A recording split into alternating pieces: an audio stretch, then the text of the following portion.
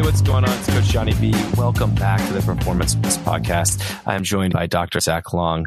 Today, we're going to talk about scaling versus modifying around injuries and pain in your training. But before we get to that, Zach, I want to know, what is your biggest gym pet peeve? What is the thing that people do in the gym that drives you absolutely nuts? Yeah, I don't think that there's a thing that people do, but I don't like a dirty gym. Like, I don't want there to be dust and dog hair and stuff like that around. That probably just comes from like growing up with really bad allergies, like getting stopped up when I was around that stuff. So even now when my allergies aren't as bad, if I see that, it's just like an immediate turn off of a gym. I was in a CrossFit gym yesterday, not the one that I regularly train at. And there's chalk like underneath every pull-up bar all over the place. And I know it's just because it wasn't the end of the day and they hadn't cleaned yet, but it was, it got on my nerves, and it kind of made me start thinking about what is my biggest thing. And I realized it is when you go to a gym and they have plate racks that are, set up, 45s go here, 25, etc. And people still put the wrong ones in the wrong place. Like, they're clearly labeled. All the plates are blue there, and you stick the yellows on. It drives me nuts because it's just so lazy. I got a weird one that I'll add in. I just thought of. I don't understand how people can use different non-matching plates. Oh, like, we got a Rogue plate on one side of the bar and you have a Get RX plate on the other side. I cannot do that. I refuse to. I will unrack every weight off the storage center to find the two matching plates. No way I'm lifting an unbalanced set. Too OCD for that. I fully agree. I will intentionally do that sometimes just to see if I can perceive any difference side to side. And every time, like, I feel like I'm going to die, especially back squatting. I'm so OCD on the side to side stuff. And it's not because I think it's a weight. It's just that I need things to be balanced and symmetrical. And if we look at two spring collars and one is super wide and one's super narrow and old and used, I'm going to go through the bucket and find two that match up. I don't care which of those it is, but like, they got to be pretty much the same amount of springiness. Does that apply to everything? Is that a different level? That is a different level. But that applies to everything in your life. So, like, if you walk into a room and there's a couch with two coffee tables that are like flanking it and kind of centering it, and one's a little out of position, does it drive you nuts? No, but I like organization. Okay. Things like, you can see the bookshelf behind me. Like, those books aren't really organized in a unique fashion. Like, the heights are all over the place, but like, it's clean behind me. And that's what I have to have. Okay. Fair. I am heavily into like symmetry as well. That actually drives me nuts. I also, where you don't like describing colors, I get really down the rabbit hole of colors pairing well together and fonts and things like that. If you want to like get me like going, you can show me some people's Instagram page where they every post has a different font on their image or whatever. And it makes me lose it. My wife hates it. I get on rants about it. So, another question. Are you a Metcon guy, or are you a Noble guy, or are you a Nano guy? For training, I like Nanos the best, but the best running shoe I've ever tried is the Noble Runners. Really? But I got 20 pairs of shoes in my closet. I'm a bit of a shoe freak. So me too. I don't like expensive shoes, but I need a lot of shoes. I don't wear the same shoe 2 days in a row. Wow. Or mismatched socks. How does anybody in the world wear mismatched socks? I don't know. That drives me crazy too. Like, you walk in the gym and you got a pink and a yellow one. Come on. Like, how hard is it to just, yeah. All right. Are the Noble Runners really that good? Sorry, that got me because I love them. My wife loves them, and I'm just like, I'm a running shoe snob. Like, I'm an ultra guy. And so like, I'm always like, oh, they're Nobles. They can't be good running shoes. So I found that ultras just always, I used to buy them a lot because they're very comfortable. I just feel like I broke them down super, super fast. Like, I had them for 2 months and they were completely done. So I've had these Nobles for a while now and they're still in great shape. And I'm not running like 4 days a week in them. I'm running twice a week in them. They're holding up better for me. It's funny you said that about ultras. Actually, the bottom of my ultra blew out running the 13 miles and a half Ironman last weekend. And, it really irritated me. Like, I was to a point where I couldn't run, but that's a huge criticism. All right. I might have to try the noble one. All right. Onward and upward. Let's talk about scaling and modifying around injuries.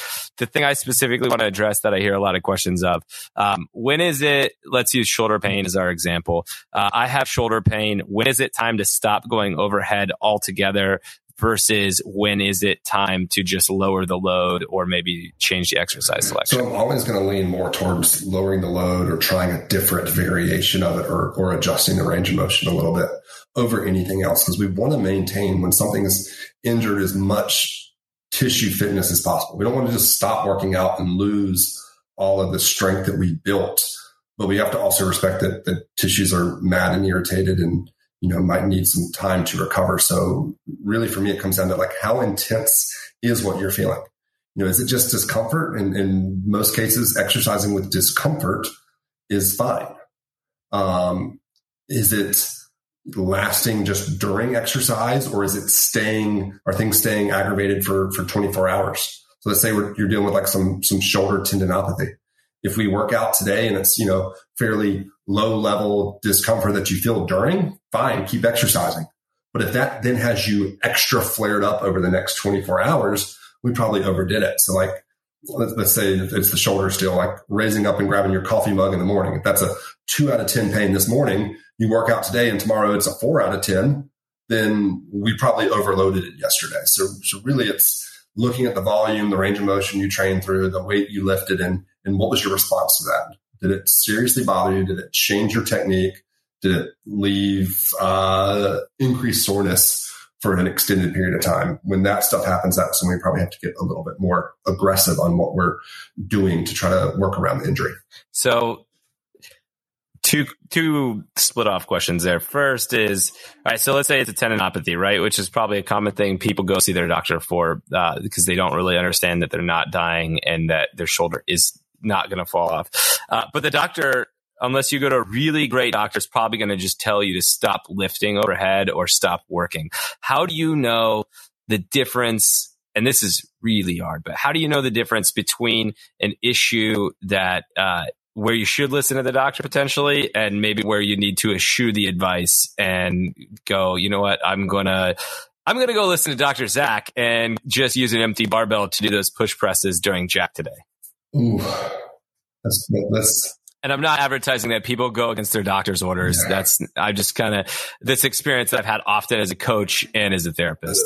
I'm going to skirt the question a little bit, but I'm going to say this, I can't think of the last time I told somebody that they can't exercise an area in some way. I think there are far too many things we can do to change the exercise, the intensity, whatever, that we can still push your fitness forward without aggravating a tissue. So I'd rather say let's find variation. Let me skirt your question altogether and just say we can do a better job of finding things that you can do and stay active and stay fit. Because like I said earlier, if you just stop working out altogether, not only the tissue that's aggravated becomes more detrained, but all the tissues around it. And then you get back to exercising, and now those tissues have been weakened. And that weakness isn't just your performance. It's their ability to tolerate load and their resiliency against injury. So I want us to try to maintain as much fitness as possible. So I'd rather you, instead of avoiding the barbell overhead press altogether, let's see what happens when we go dumbbell overhead press. Just a different variation. Barbell, you're kind of stuck in a almost fixed plane. You don't have much control over rotation. Dumbbell, you can put that arm wherever you want to go with the dumbbell. Let's see if going wide or narrow, does one of those have less pain than the other? Maybe it is just that it really hurts at the end. Well, let's not completely avoid all overhead. Let's do a landmine press where we have one end of a bar on the ground, the other end of the barbell's in our hand, and we're pressing up, but we don't hit that in range of motion. Far too many things we can do to maintain tissue fitness to just rest. So the idea of resting, right? I mean, that is something that I think, my parents and my coaches growing up, your ankle hurts, just rest, just ice, just compress. Does the system need the reduced time, we'll call it time of attention or loading, to heal, or can it heal through the process while you're still training? It can heal through the process. We just have to respect the feedback that whatever injured tissue has is giving us. So if we have a irritated like patellar tendon, the tendon that's in the front of your knee, if that's irritated and you go squat twice a week and you're having 6 out of 10, 8 out of 10 pain when you squat, and every morning you wake up, your knee pain is a little bit worse, you're not listening to your body and you're kind of driving things down the wrong way. Instead, let's find variations that let you continue to exercise with a low level of pain that doesn't last a significant period of time. And that's not only going to help continue to keep fitness of those surrounding tissues up, but it'll help that tissue heal faster, I believe. So one thing that's really important about exercising is when we're dealing with an injury, we kind of have, I think there's 2 components. We have the mechanical damage, the actual damage that has happened to that tissue, if we're talking about an acute injury. And then we also have inflammation that happens as a result of that injury. So the mechanical stuff we have to respect, and that's by building those tissues back up over time. The inflammation, we can really help if we pump blood into that area.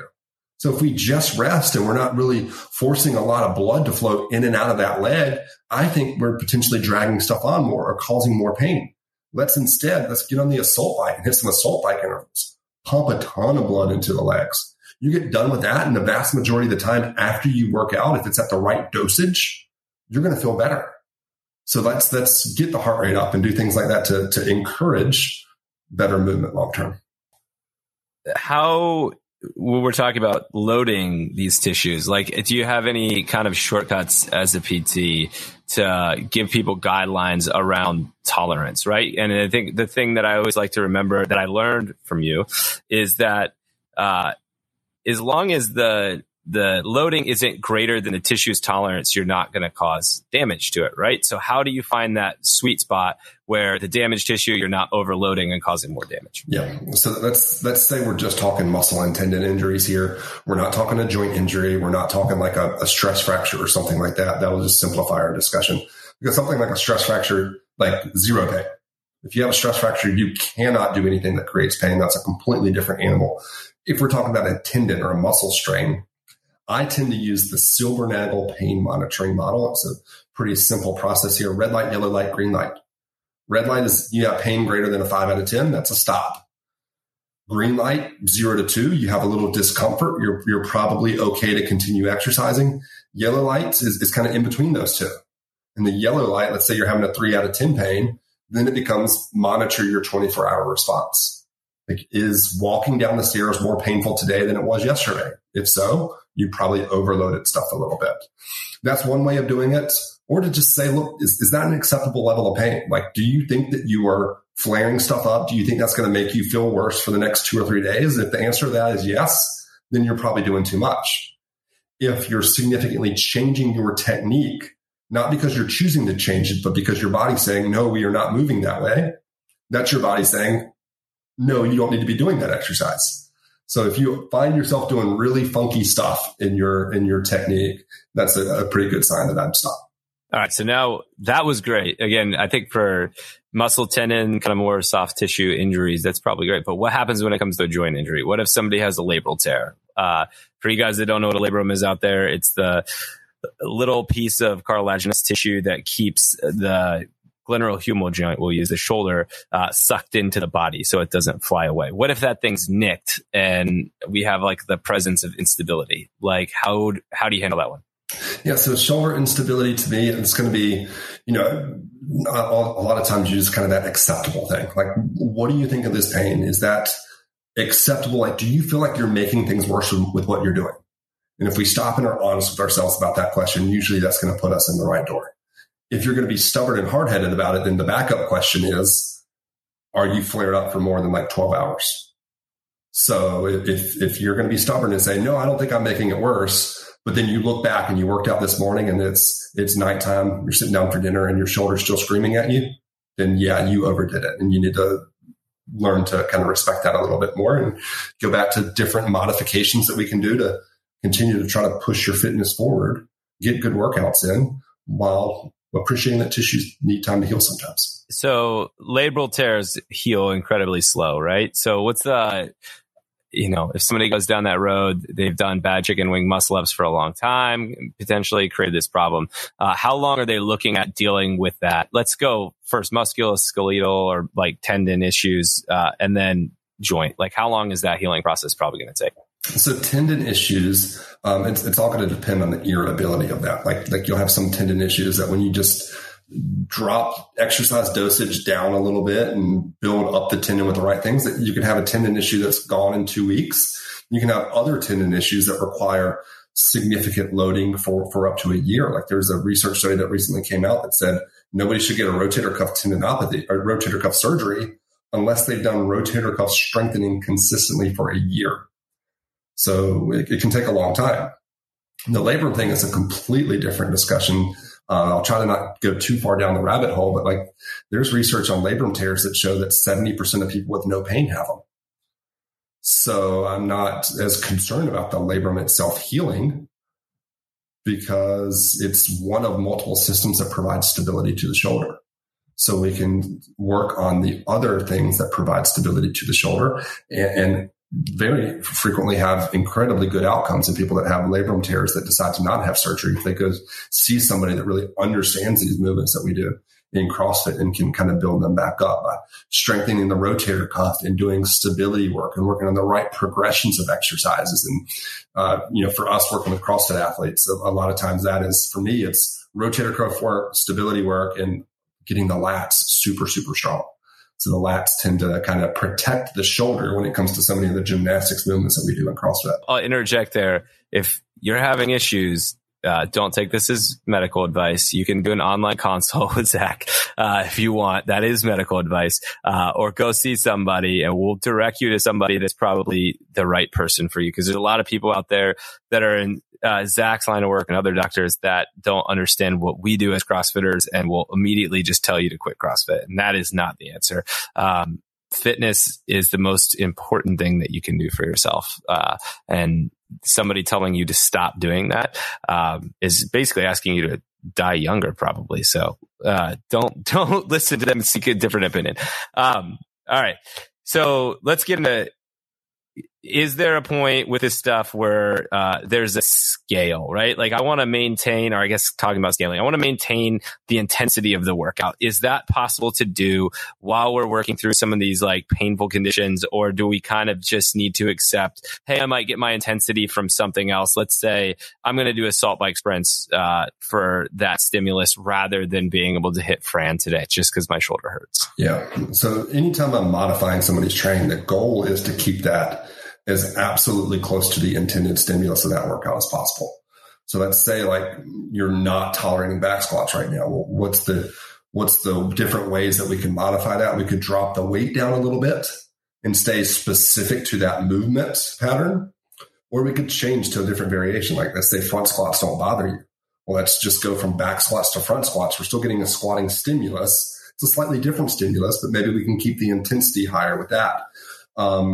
At times we have to go really crazy far down a scaling rabbit hole. Like maybe we can't load your leg at all right now. Like maybe you had a knee surgery a week ago and we can't squat at all on your right leg.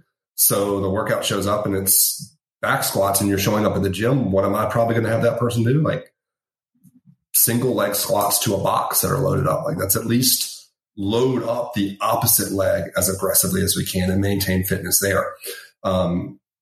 Yeah, so there's a lot of options, but really the goal should always be how do you stay as close to what the workout is as possible and make as little modifications as you need to, but as much as you have to. For the coaches out there where you have the person walk up to you at the whiteboard right after you brief the workout and they're going to go, my low back hurts, it's deadlift day, I don't want to deadlift. You don't have the level of education. How do you make an informed scaling modification decision other than getting more education? Like, should we punt and just go bench press a day, or how do you advise somebody in that situation? Yeah, that's rough to do it on the fly when somebody shows up like a minute before class. It's even rough when people do it to me when I'm coaching, having this knowledge. So that's going to come down to a really quick conversation with them. I'm like, how much is this really bothering you? Can we change it from a deadlift to like a Romanian deadlift? We're still working the hip hinge pattern, just not going all the way to the floor, not as heavy of a weight. Is this really irritating you? Then maybe we say, can we build the specific muscle groups up? We talked last episode about hypertrophy. So maybe we're looking at the deadlift as a back, glute, hamstring, a little bit of quad exercise. So maybe we do GHD hip extensions that are loaded. Maybe they tolerate that. That would at least be specific to the muscle groups that we would be training that day. Then maybe there are times from either your time perspective as a coach or their irritability perspective where you just have to just completely go different. All right, today was supposed to be a strength day. I guess it's an upper body strength day for you. You're going bench press. Or we're saying, you can't deadlift heavy. So we're at least going to get in some high intensity intervals on the assault bike. Like I want you to sprint all out for 10 seconds, rest for 50 seconds. And we're going to do that for 20 minutes. That kind of sucks. I hate assault bike. That sucks. Yeah. I don't want to do that. I don't deadlift through the pain. I won't say anything again, Coach Zach. If that's the workout you're going to give me. That's awesome. I think there's a lot in what we just said. And I think, that if you go back and maybe listen to this again, that you'll find things in there. But the big things for me are, don't stop moving. That's number one. Don't be afraid to do the movement pattern, but explore other variations that allow you to work through it and potentially keep the tissue strength up as the healing process is happening. And then the red light, green light, yellow light model for kind of judging if something is too painful, and then being respectful of that and then modifying away from it as needed. Any other thoughts on this as far as modifying around pain in CrossFit or fitness goes? No, just find the middle ground. Where we tend to go as CrossFitters is to the extremes here of hammering through it or completely stepping away. And just realize that even if you're going at 75%, but staying consistent at 75%, that's significantly better than being at either one of those extremes. Yeah. How much does food play into the healing process? I'll leave people with that. Food and sleep. Yeah. Significant. Yeah. So food and sleep are two lifestyle factors that I'm talking with about every athlete that I work with from a pain perspective. If you're not fueling yourself or giving your body enough time to recover, you're really opening the door for injuries to happen or injuries to stay around for longer than they need to. Yeah, I think from a coaching standpoint, a therapist standpoint, I see that more often than not, that people, I think biceps tendonitis or biceps tendinopathy is probably the most common thing that I've seen lately, where people have the issue, but then their diet and their sleep is garbage and it just lasts forever because they're not actually going through the cycles of healing that they need to. So always be respectful of that stuff, guys.